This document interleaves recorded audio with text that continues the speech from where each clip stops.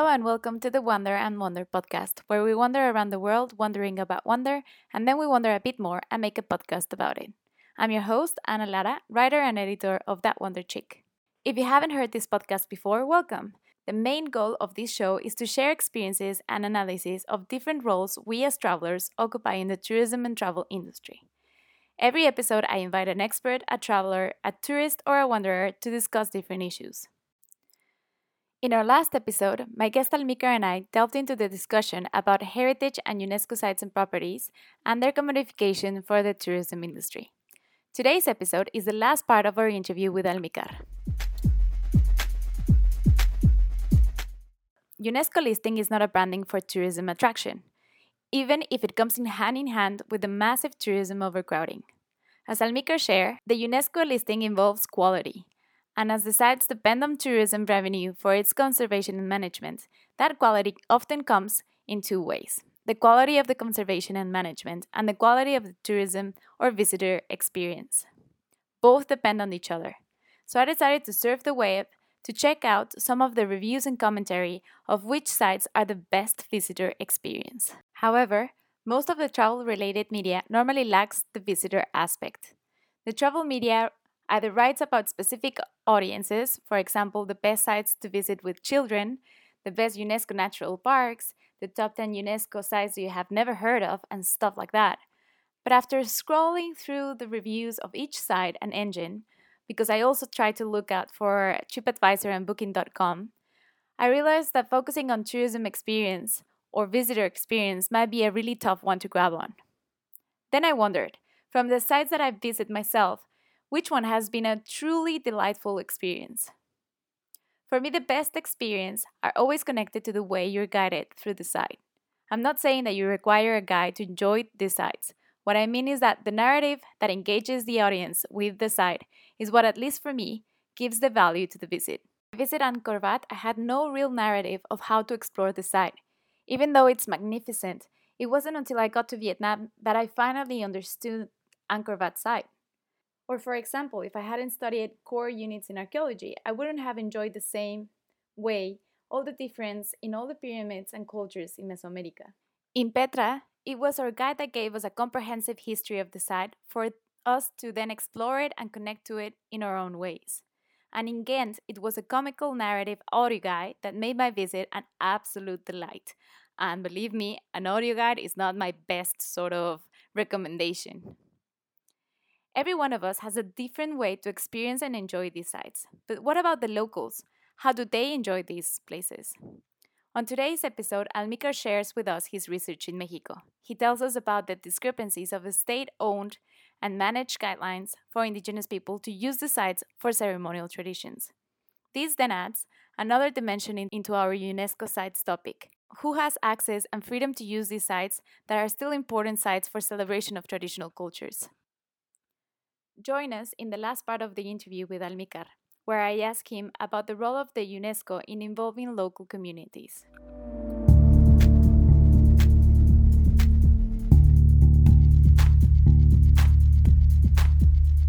So, yeah, it's interesting. I I get this cycle. I feel like there's this cycle between, what came first, the importance of heritage or the tourism attraction, because I feel like lately it's just comes together. And I guess also there's a lot of tourism branding, like you said before. It's not about the brand, it's not about quality, but I imagine a lot of places think that the UNESCO denomination might be more of a quality branding rather than, the importance of preservation of cultural heritage. Yeah, but of course, is when you are a World Heritage property, there is the expectation of to see something outstanding, something unique in the world, something that is that deserves to be preserved for the rest of the generations. But also, you as a site manager, you have the responsibility to demonstrate that you deserve to have that inscription. Mm-hmm. And it's not just only an obligation, a written obligation that you have to accomplish all the guidelines coming from UNESCO. That is a compromise that those that are not in the World Heritage list, they don't have to follow. Um, but once you have you are in the list, you have the obligation to fulfill all these Requirements. yes, these requirements. Thank you. Yeah. But also you have to give a high quality service. Just imagine, it's probably not the best comparative, but this very can give people light about the understanding. When you are granted by with Michelin star as a restaurant, yeah, you can feel very proud of being in this very exclusive list. But when the people they go to the restaurant, they are expecting to have something on return of that Extraordinary. extraordinary, outstanding, unforgettable, expensive Yes. sometimes, most of the times, but completely worthy. But if Yeah. you don't achieve that goal, you can be delisted from the Michelin list, of course. Mm-hmm. So it's a compromise. It's something that I give you a value, but you have to demonstrate that you deserve to have it. Yeah. And um, and when you are in the World Heritage List, you have the opportunity to explain the universal values, the outstanding universal values that your property have. And depending on the site, you have 100,000 or 1 million opportunities or 10 million opportunities each year to communicate these values to the people. Most of them, they are not local people, that's for sure. People living next to Chichen Itza are just less than 10,000 or 5,000. Is very tiny population, local population in Chichen Itza compared with the hundreds of thousands of people that visit every year. But Yeah. you have this opportunity, and we don't have to lose that perspective. And we should have this in mind every day when we receive the visitors of what are we offering to these people? Are we really communicating this, or Value. are these values, or are we really inspiring these people that visit these incredible sites? So this is something that all the sites managers should think about.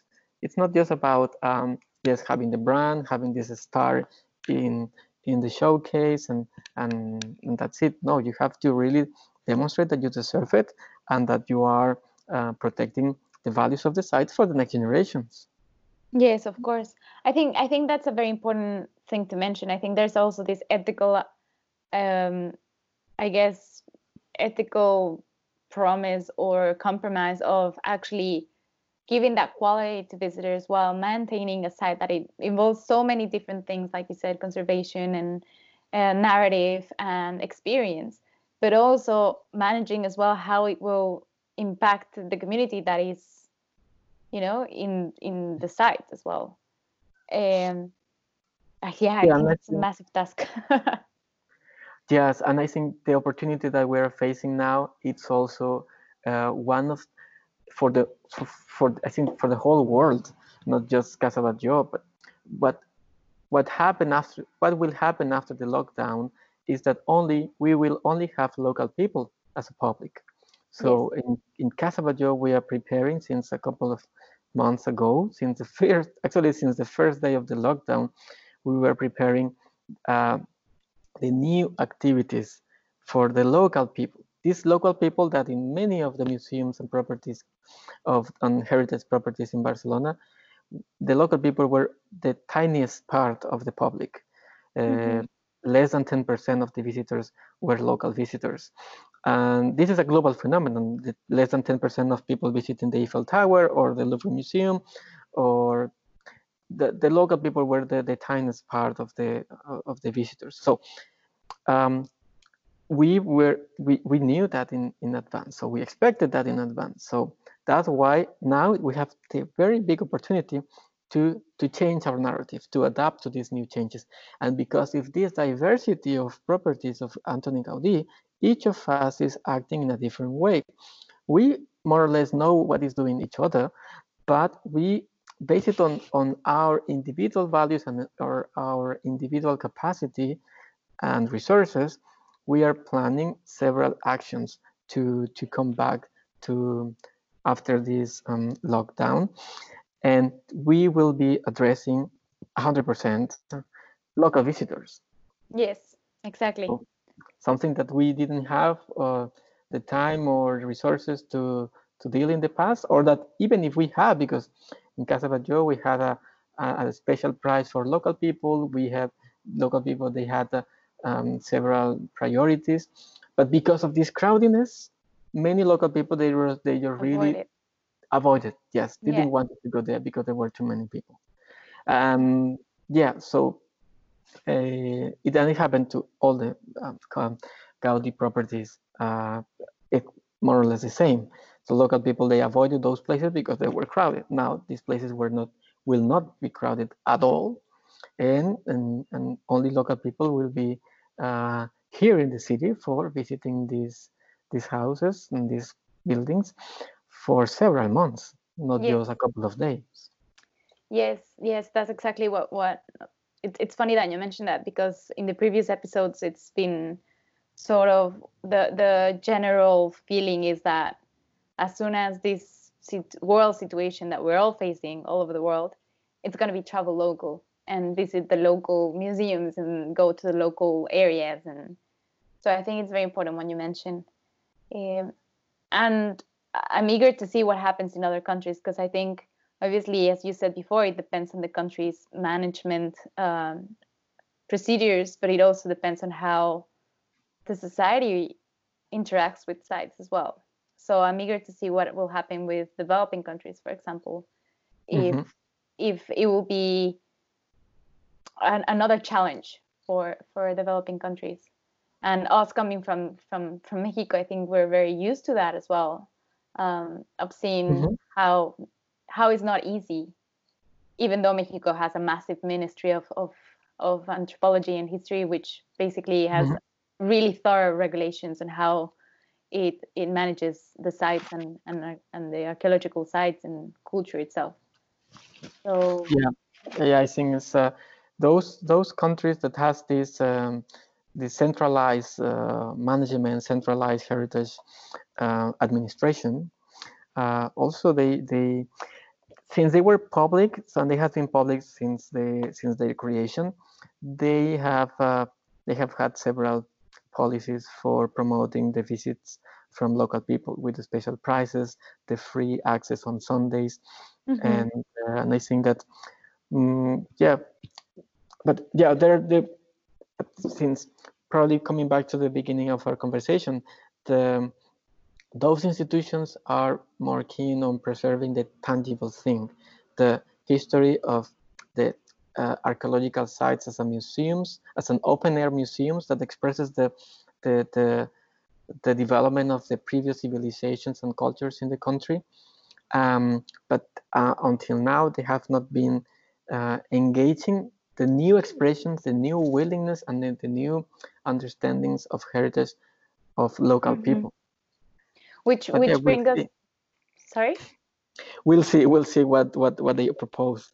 Yes, exactly. Which bring us back what to that thing that you were saying in Tenochtitlan, no, in Teotihuacan, no, the Yeah, that well, if you just want to share that anecdote, that would be amazing.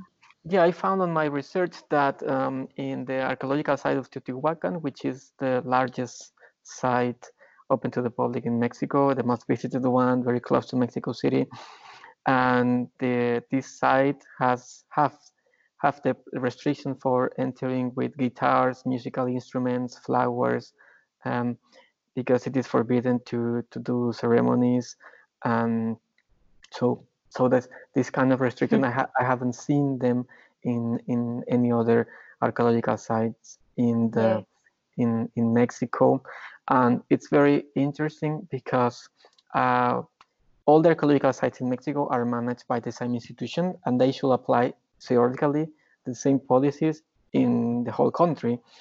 And for instance, in archaeological sites as El Tajín, which is in the state of Veracruz, very close to the coast of the Gulf of Mexico, there are the indigenous people. They have the right to use the archaeological site for doing ceremonies, uh, and not just outside the official hours for opening, because there are some of the ceremonies they have to be done during the whole night until the sunrise and the starting in the sunset.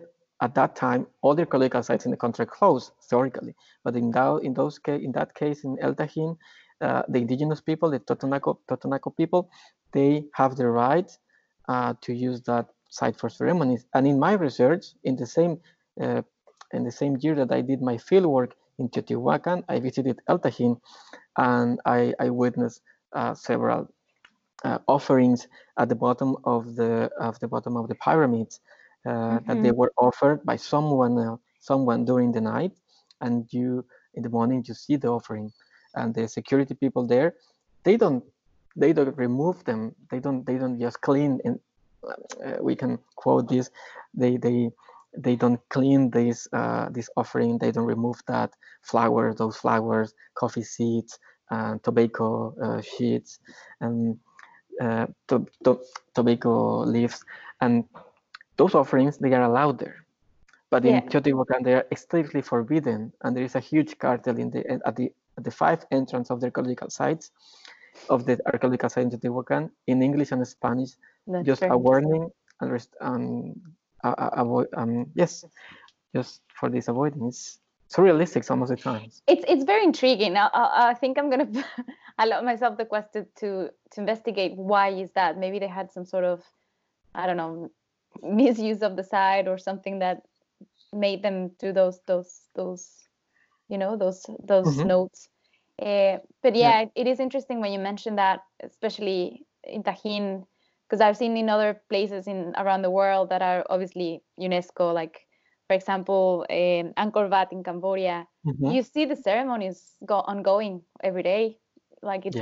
it's part of the visit almost. I mean, you're not in the ceremony because obviously you should respect people doing their own ceremonies, but you see Hmm. them performing the ceremonies and the music and Hmm. all the offerings, and they even, especially in Buddhist countries, they invite you to do offerings as well because, well, the more the better, the more the merrier. Yeah. Yeah.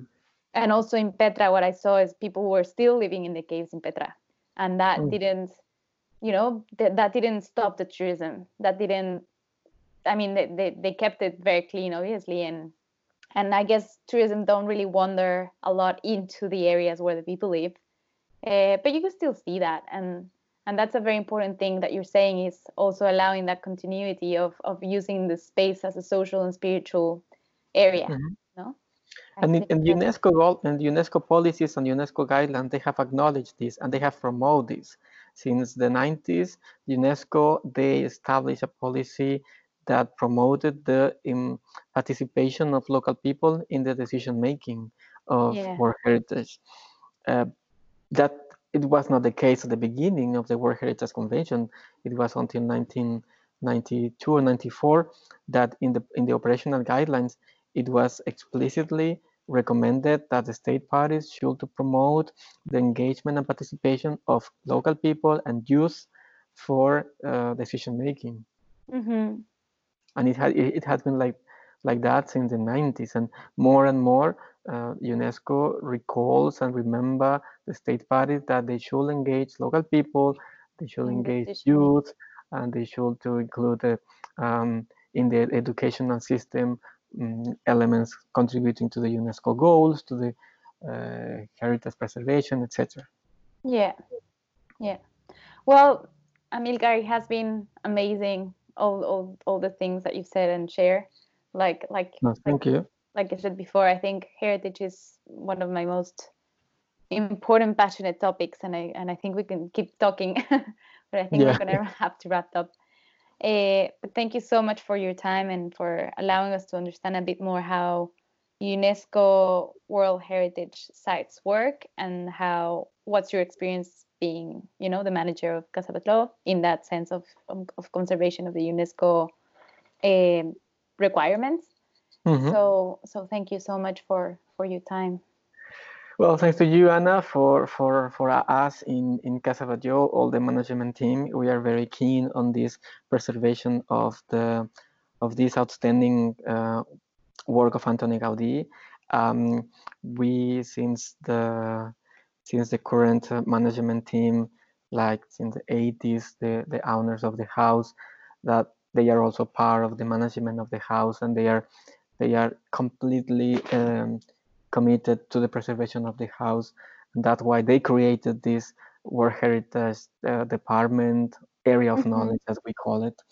And yeah, I think we are in a milestone moment of the house, because it's also a milestone moment for heritage itself in the whole world.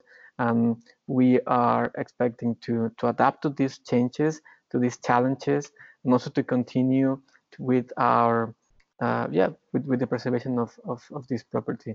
Casabayo, as all of the cultural properties in Spain, they survive wars, plagues, um, social disturbing, and several circumstances, Yeah. that I think that this current situation is another moment in history of these properties, and I hope that we will be at the level of this historical situation to adapt to these new changes, just using or inspired by the genius of Antoni Gaudí, that they transform just elements, stone, glass, wood, materials in a masterpiece of art and masterpiece of architecture. I think it's an inspiration for us, honestly. Yes, yeah, definitely. Well, thank you so much, Amilcar, Thank you, and I and hope you're doing well and safe at home. yeah, you too.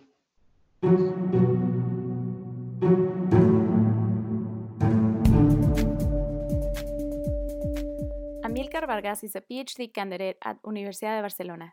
Since 2012, he has lived in Barcelona and worked in the World Heritage fields, such as a consultant, researcher, and an intern in UNESCO headquarters in Paris. His PhD research is on social participation in World Heritage sites, focusing on archaeological sites in Mexico. He is a member of international organizations about museums, heritage, and archaeology, such as the International Council of Museums, the European Association of Archaeologists, the Group of Heritage and Public Archaeology, and the World Archaeological Congress. Since 2018, he has been responsible for World Heritage in Casa Batlló, a house built by architect Antoni Gaudí in 1906 in Barcelona. You can contact Almícar on LinkedIn and Twitter, and you can also learn more about him and other guests at our website www.thatwonderchick.com. Thank you so much, Almícar, for sharing this time with me. As you might be already aware of, heritage is one of my favorite topics to discuss regarding tourism and travel. One interesting question that arises this year is how the sites are going to cope with pandemic times. As we've seen around the world, lives are adapting into a new normal, whatever that means, of how people should behave in public spaces. So I wonder, what would be the strategy in these sites to develop an amazing quality experience for their visitors, especially in sites where management is not a strong feature? Locals sum the teeniest part of audiences all over the world. You see it in stats of the Louvre Museum, of the Gaudi houses, and so on. So now these sites are asking themselves, how are they going to take care of their domestic tourism? As we have discussed in previous episodes, it might be that our next travels will most likely be in our local region rather than traveling overseas. Thank you so much for tuning in today. As the season is coming to an end, make sure that you're following That Wonder Chick on social media. Follow us on Facebook, Twitter, YouTube, and Instagram, where I share different content and news of upcoming projects. And believe me, there's one that I'm super eager to share with you very soon. Thanks to all the supporters who have helped me to get a bit more professional. Soon I'll be sounding way better, I hope, thanks to my supporters, and in particular to Jack, Lily, and Paul for contributing for a new mic. If you like the podcast, you can also support it by buying me a coffee. The link is on our website, thatwonderchick.com. There, you will also find more content, such as little parts of interviews with locals on my travels and research. Thank you so much for tuning in, and I'll see you next time.